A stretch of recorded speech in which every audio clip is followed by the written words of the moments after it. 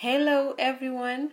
Welcome to yet another episode of the Diff ABA podcast. Thank you so much for joining us. Thank you so much for being part of this journey of understanding the behaviors of our children and how they can be modified to help them be productive in the society that they are in.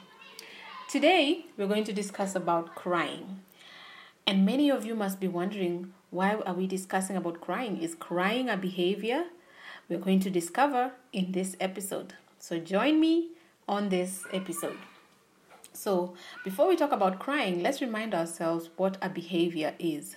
A behavior consists of repeated actions that have impact on society. So for example, if a child has a behavior of throwing things, the throwing things is the behavior because it happens frequently and it has an impact on society because he can hurt somebody or he can be removed from the classroom or from the playground. So that is a behavior. And ABA is the study of analyzing, understanding, and modifying behavior. ABA stands for Applied Behavior Analysis. So let's go back to crying. Crying can be both physiological and behavioral. What do I mean by this? By physiology, it means your body has been wired to cry for you to survive or for you to be alive. For example, when a baby is first born, they are shocked and stressed by the events of delivery. They open their mouths in distress and take a deep breath to fill the lungs with air. As air passes through the vocal cords in the throat, they produce a sound, and that's what we call the first cry. So in this instance, the cry is actually helping them to survive, because if they did not make that first cry, it might mean that they did not take the first breath. And without the first breath, obviously we know the baby might either die or go on to develop complications. So initially, when a baby is born, they use crying to communicate. So they can communicate that they are hungry, lonely, uncomfortable, sad, or they are sick. And with time, a parent learns how to decode the baby's crying. So a parent will know when a baby is crying because they're hungry, it's a different cry when they're lonely, and it's a different cry when they're sick. And so again, crying here is used as a means of survival, because if you don't communicate that you're hungry, you might actually die or you might actually get sick. So crying in this instance is used as a way to communicate that something might be wrong, and if it is not corrected, my life might be in danger. However, children quickly learn that crying brings about a desired response. Children quickly learn that when they cry, mommy or daddy rushes to the room, kisses them, cuddles them, hugs them, and gives them what they want. And so any smart child, and all children are smart, will learn that crying brings about something that they love. And this is a parent's attention. And so sometimes crying moves from being a physiological function to a behavioral function, such that children may end up crying even when they don't necessarily have a physiological need, because they want to get the attention of their parents. In this instance, crying has become a behavior, and the response of the parent has become a reinforcer. So the more you respond, the more they will cry, or the more frequently they will cry. Before we go on how to modify the crying as a behavior, let's talk about which crying is dangerous, okay? If your child has a high-pitched cry, that's a dangerous cry. High-pitched cry means maybe your child has what we'd call a normal voice tone, but this time you hear them screaming at a very high pitch. That could mean the child is in danger. They could be having an infection called meningitis. So do not ignore a high-pitched cry. If your child is crying like a cat, those of you who have cats around, when they make sounds like meow, meow, meow, if you hear a child making a cry like that, that's a dangerous cry. Do not ignore that cry.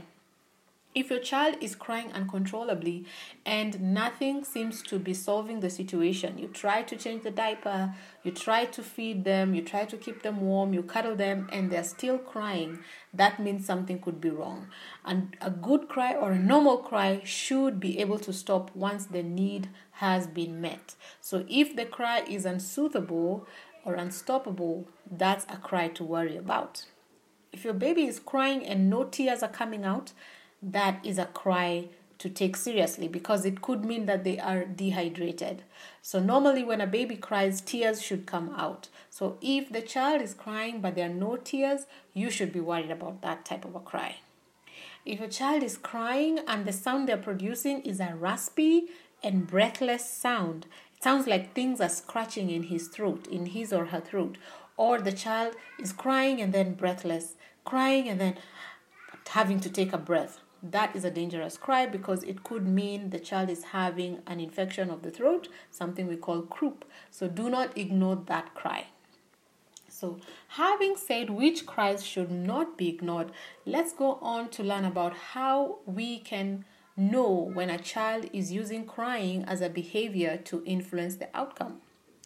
So newborns can use crying as a tantrum, because they don't know how to communicate, they don't know how to talk, they don't know how to say what it is they want, how to communicate that they're frustrated or overwhelmed or angry. So they use crying as a tantrum. And this can progress even up to 4-year-old, 5-year-old, 6-year-olds. They may use crying as a way to express that they are overwhelmed. Remember, a tantrum is merely an expression that I am overwhelmed in my feelings and I do not know how to express that. So if you find that your child is crying and there is no explainable cause, the child is not sick, the cry does not meet the criteria of a dangerous cry, the child is not cold, the child is not lonely, the child is not hungry, the child is not wet, then it may mean that your child is using crying as a way to communicate that they are overwhelmed or frustrated by their feelings, otherwise known as a tantrum. So, if you notice that this crying only stops when a specific reward is given, and this reward is not a basic need. So, for example, the child cries, and the only way this crying will stop is when you give him a candy or a toy or a pacifier, things that are not basic needs, things that are not necessary for the survival of the child. Then it could mean that the child is actually using crying as a tantrum. So how can you help such a child to find alternative ways of expressing their frustration? So, first thing you do, you make sure that the baby is not in danger.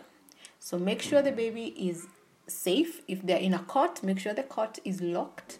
Make sure the cot bumpers are in place. Make sure they're surrounded by soft pillows, or there could be in a carpet, or they could be in a playpen, somewhere where they cannot roll over or fall over or hurt themselves. Go to the child, but do not touch the child, and do not give the token that you suspect the baby wants, whether it's a toy, candy, or pacifier. Go close to the child, but do not touch the child, and do not hand over the token. You can hold the baby or rub the baby or assure them of your presence or love. And you can gradually increase the time between the first cry and your response. So for example, if typically immediately a child cries, you quickly run and hand over the token, whether it's a toy or candy. The first day, take about 30 seconds before you go there. Second day, a minute.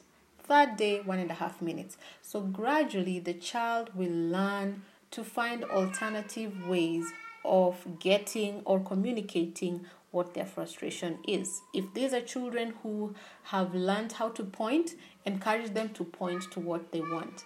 If these are children who can make a sound, encourage them to make a sound that is similar to what they want. So if it's a ball, a sound like b, b is acceptable. So that's how you can learn how to modify the behavior of a child who is using crying as a means of expressing frustration or as a means of getting a token that is not necessarily a basic need. Thank you so much for joining us for this episode. We are going to be giving you episodes every week. So we're going to start with the neonatal series or the newborn series. So this week we talked about crying. Next week we're going to talk about another aspect of newborns.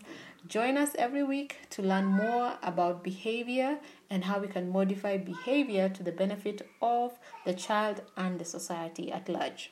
Follow us on www.diffaba.co.ke or on Twitter at Marvelous Diffabilities or on Facebook at Marvelous Diffabilities.